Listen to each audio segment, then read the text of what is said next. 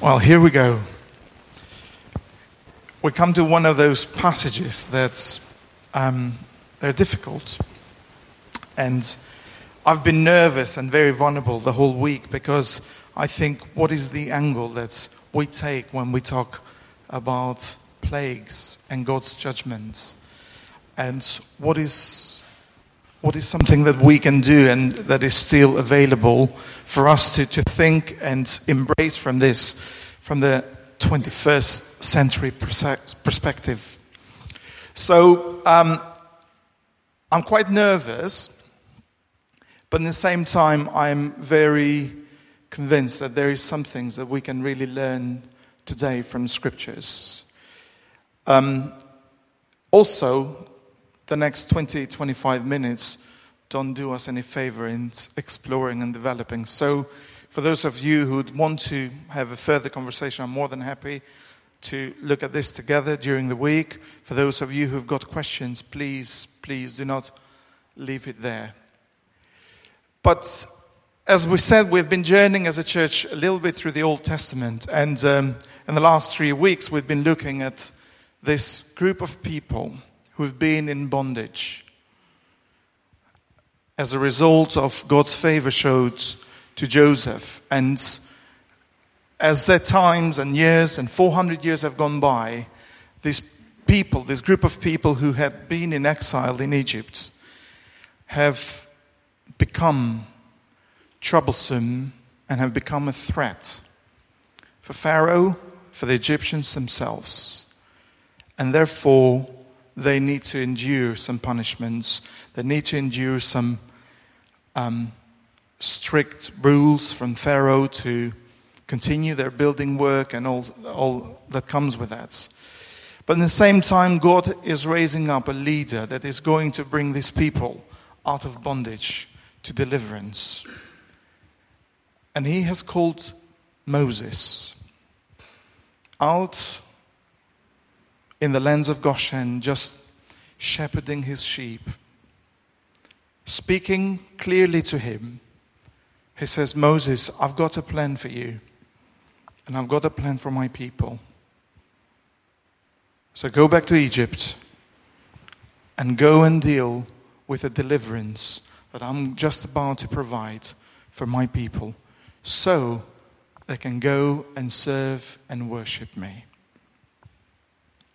And the last 3 Sundays, we've just been looking as well as the way that Moses has been kind of formed and has been gaining this courage, gaining all these things that have to do with leading this group of people out of Egypt. So there has been this sense of formation in Moses as he comes to this point. And today we come to the difficult part of Moses starting to confront Pharaoh, who actually was considered to be a god in Egypt in those days. Moses coming to the place of actually where the rubber hits the road. What we're going to do today, I know that we've asked you to read the chapters because we don't have the time here, but I just wanted to read 9 verses just to get a feel of what's going on and just the intensity of the whole situation. So if we can open our Bibles to Exodus chapter 9, we're just going to be reading from chapter 9, verses 8 to 17. And I'd like for somebody to... Colin, can we have the slides, please? I'd like a volunteer to read these verses, please. Phil?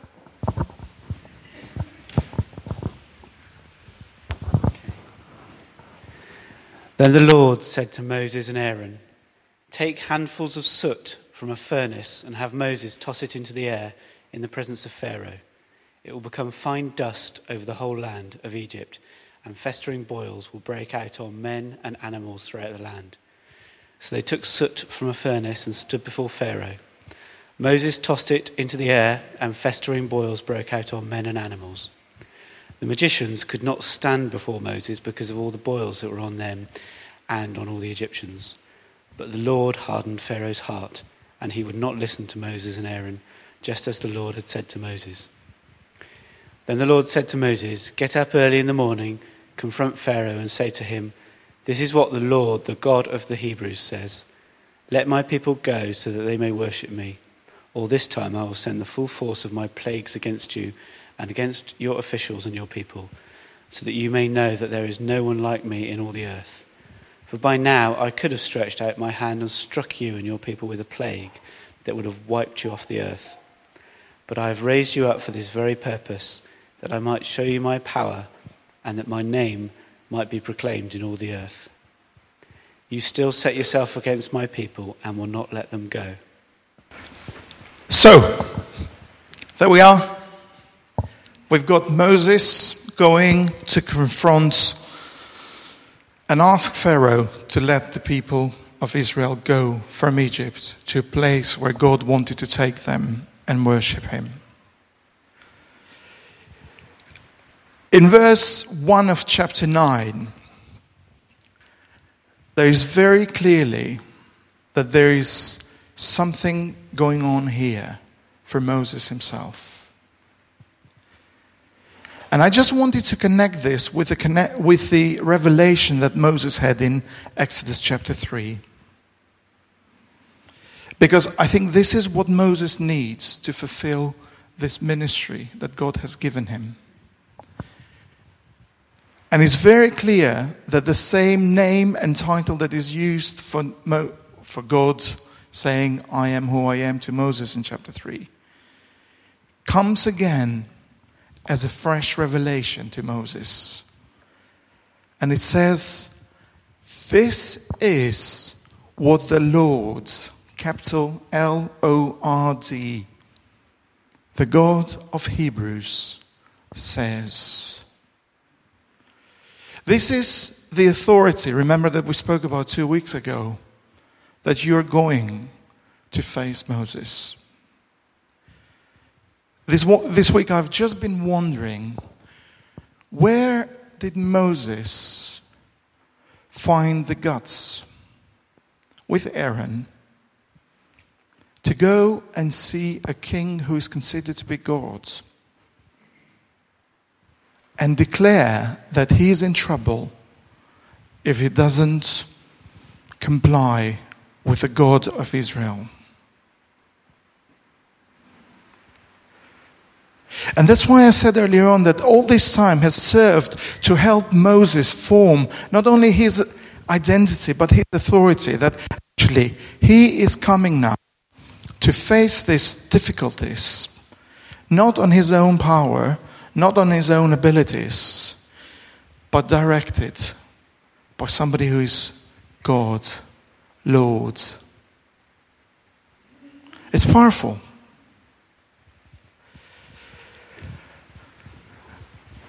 So, the plagues.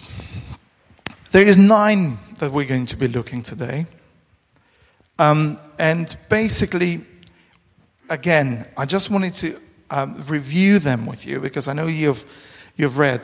And while we are kind of going through the plagues, we're good to know what was the reason why God sent these plagues to Egypt.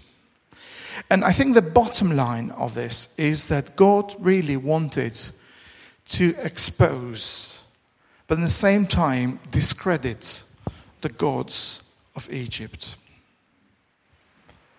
So here we're going to deal today with 9 plagues. The first one is where River Nile is turned from water to blood. Exodus chapter 7. The second plague is the frogs. If we said that this was also to expose and discredit the gods, with the first plague, the Egyptians were worshipping a god called Hapi. It was the bull god, the god of the Nile, Isis, goddess of Nile, ram god, guardian of Nile, and others god that were to do with it. frogs, well, they were considered goddess of birth, and the goddess of birth had a frog head. Then we had the nuts.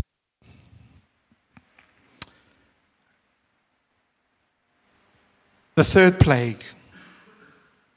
Constantly God is saying, go to Pharaoh and tell him to let my people go so they can serve me. And Pharaoh kind of opposes that. The third plague is the nuts. And this was also to expose and discredit the god of the desert called Set. I've got them here. I don't know them all by heart. So the fourth plague was an invasion of the whole land through flies. Basically, this was again to expose and to discredit the gods, the sun gods, which was represented by the fly. The fifth plague was the way that the Egyptians' livestock died. And again, exposing and discrediting the goddess of the Egyptians, which had the cow heads, and was Apis, the bull god, symbol of fertility. The sixth plague was the boils. Again, this was to oppose the goddess with a power over disease. Then it was the hail. This was not the sky goddess. Then was locusts. Again, this was to expose another goddess, the goddess of crops and fertility.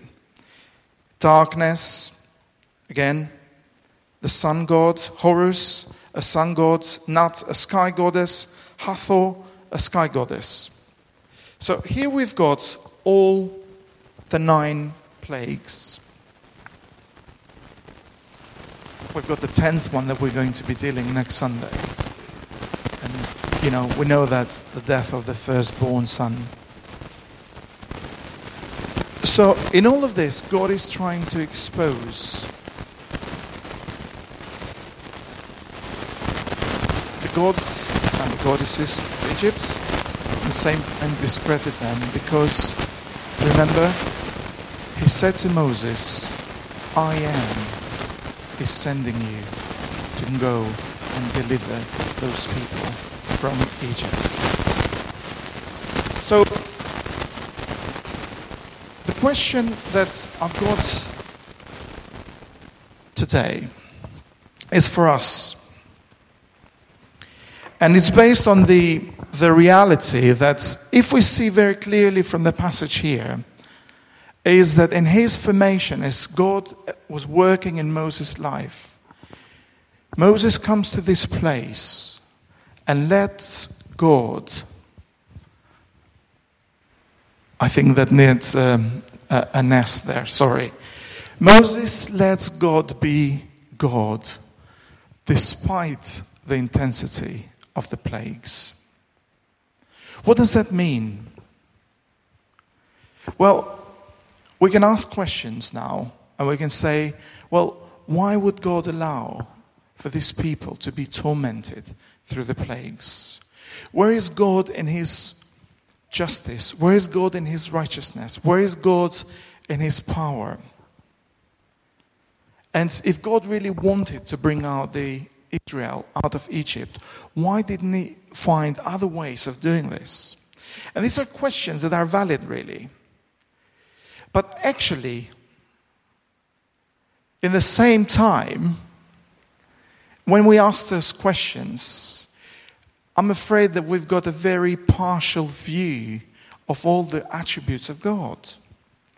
And I think this is the danger of having a sermon on these passages, because one of the reasons why I felt very nervous and vulnerable today is that by dealing with one attribute and by not dealing with it in the right way, you might nullify another attribute of God's character. And it's a very difficult task. So here we are.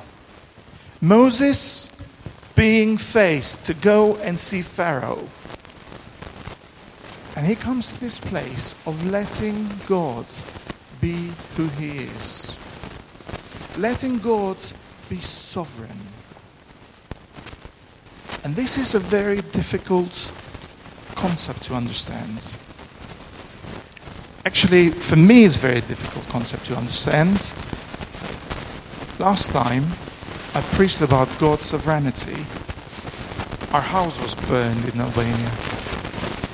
It was on the same Sunday that I was encouraging God's people to trust and believe God's sovereignty. So I don't say this very easily.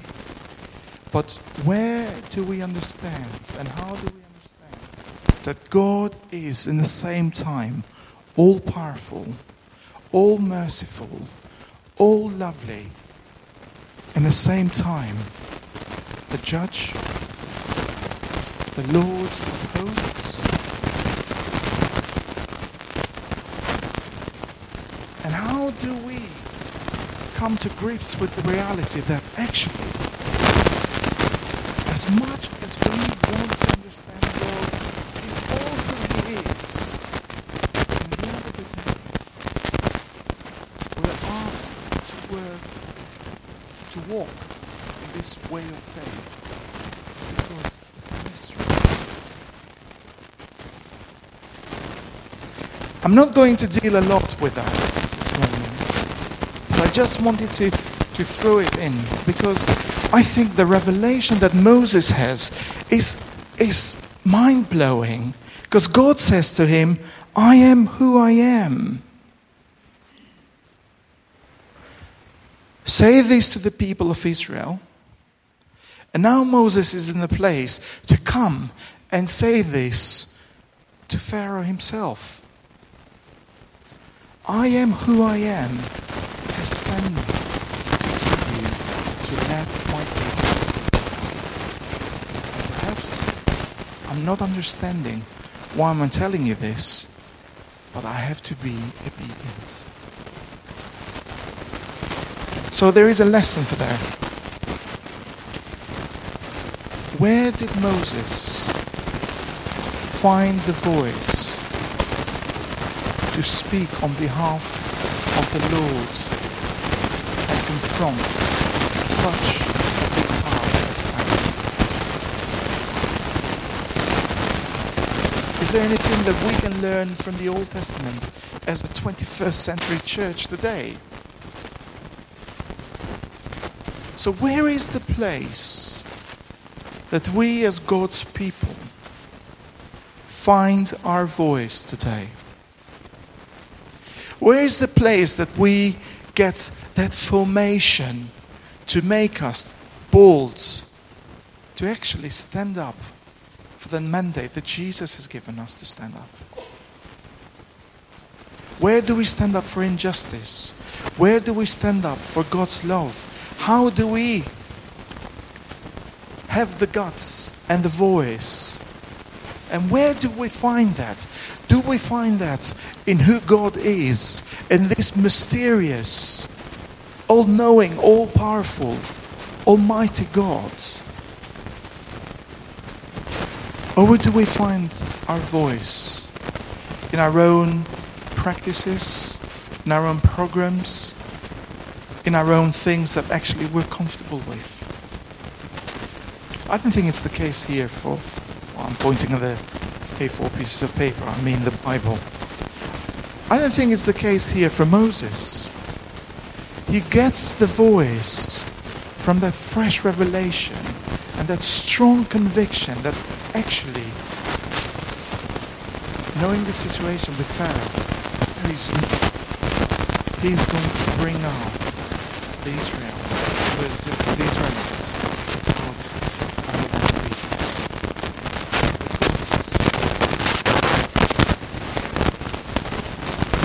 Yes, we can talk about God's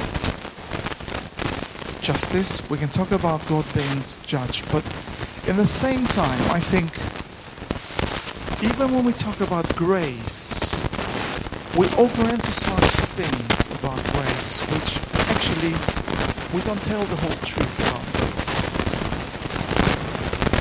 I was reading about grace this week because I thought, how do we bring grace in this situation when actually everything looks so bleak because God wants to fulfill His plan? And I came across a quote from Bonhoeffer. He was persecuted under the German dictator Hitler, and in the end he died. And Bonhoeffer has got a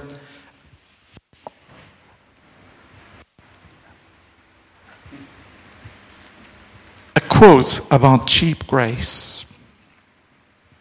And he says, cheap grace is preaching forgiveness without requiring repentance, baptism without church discipline, communion without confession, absolution without personal confession.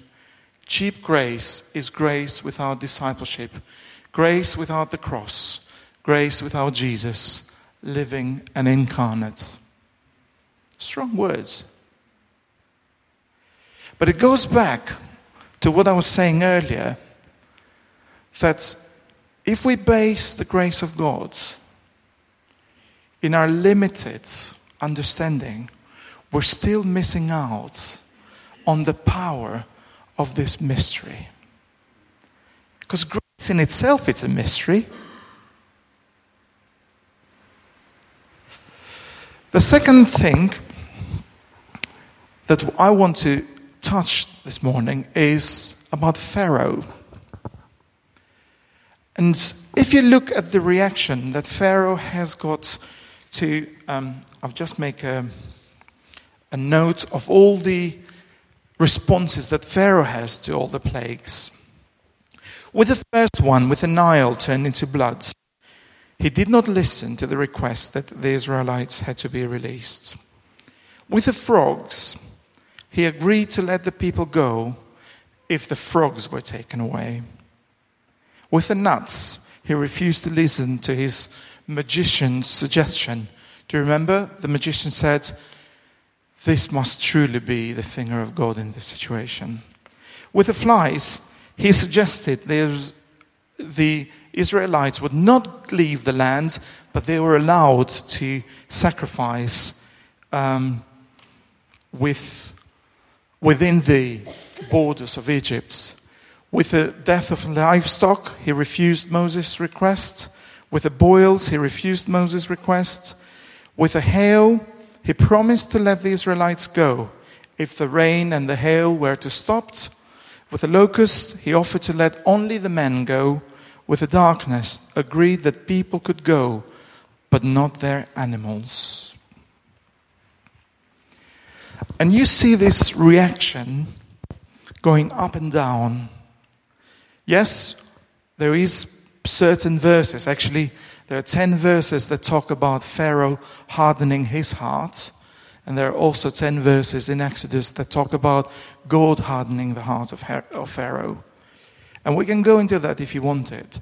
But the point of the matter that I want to bring from Pharaoh here is that actually there is this tendency that when it really gets difficult, you come to grips with the reality that maybe you can come to God, but not truly, really. Now, what is that picture of a machine gun doing on my slides? 1997, Albania. We had a civil war. I've never seen our churches be so full. I've never seen any more eager response from people. Do you know why? Because it was anarchy. There was no government, no police. Anybody's life was threatened just at the point of machine guns. All the people were armed, and was such a confused situation that it made people come to grips with the reality that perhaps the God that released us from communism truly exists. So let's have a second think about that. But that lasted only for the time that we were in an anarchy. Once things were put into place, order was put into place, police came into power, government came into power, hey-ho.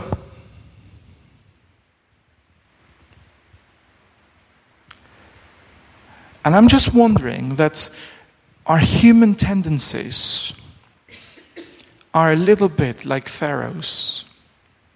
That we come to that place that we recognize that actually the whole land is covered by hail and fire. We're in trouble. Oops. Let's go and search for something that is going to comfort and be our teddy bear for the time being. Is there something that we can learn from these fluctuating tendencies? Well, I have. But I'll leave that with you. The third lesson, third point that we can learn from all of this is that from the beginning, God intended for these people to be set apart from Him so they can serve and worship Him. How realistic this phrase is, I'm not sure. Because you look at the history, we know the whole Old Testament. And you look at the history of these people who had everything. And they still missed the point. And one of the reasons why they missed the point is that they took their Jehovah, that Lord with L-O-R-D, for granted.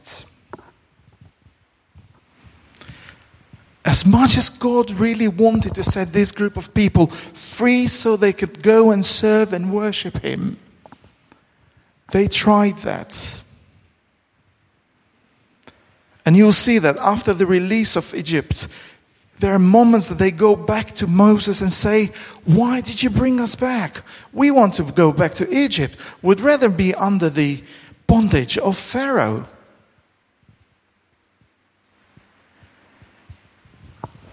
Serving and worshiping God is freedom. Is there something that we can learn from this, Church of God? Can you think of that moment in your life where you felt free? You felt a big weight come off your shoulder because you decided to put God first. Perhaps I don't need to remind you today because you hold that dearly to your heart. Or perhaps you think that you are in bondage and you are not sure what to do. And God says, I want to set you free. And that service may look like whatever God calls you. But God wants to set His people free so they can worship Him. So when they say, Lord, they come to that place of saying, yes, I worship you.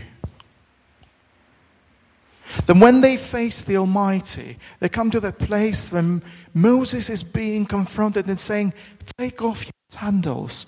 You are standing on holy ground. If there is anything that I want for you guys to take home today and this week, is go with that tone that actually God is calling each and every one of us to serve and worship Him. And actually, that is freedom. The question is, Do we want to stay in Egypt? Or do we want to go to the land that He has promised, where we are free to worship Him? Let's pray together. Take this word, Lord, meditations, the challenges, the promptness, and whatever is going on in our hearts, and turn it, Lord. Transform it. Renew it. For the sake of your glory. Thank you, Lord, that as individuals and as a church, Lord, you are in a journey with us. And I want to say, Lord, that I don't want to take you for granted in our journey. I want to say, Lord, as a congregation, we don't want to take you for granted. So we do come, Lord, before you. And we ask that you bring us a revelation of who you are. Afresh of how you want to set us free so we can worship you.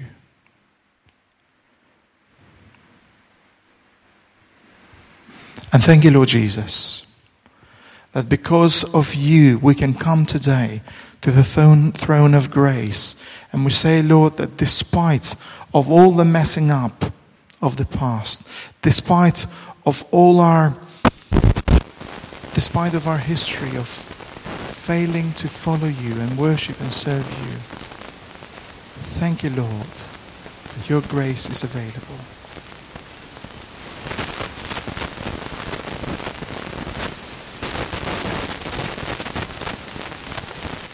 And we want to recognize today, Lord, and we want to acknowledge and we want to thank you for the work of your Holy Spirit.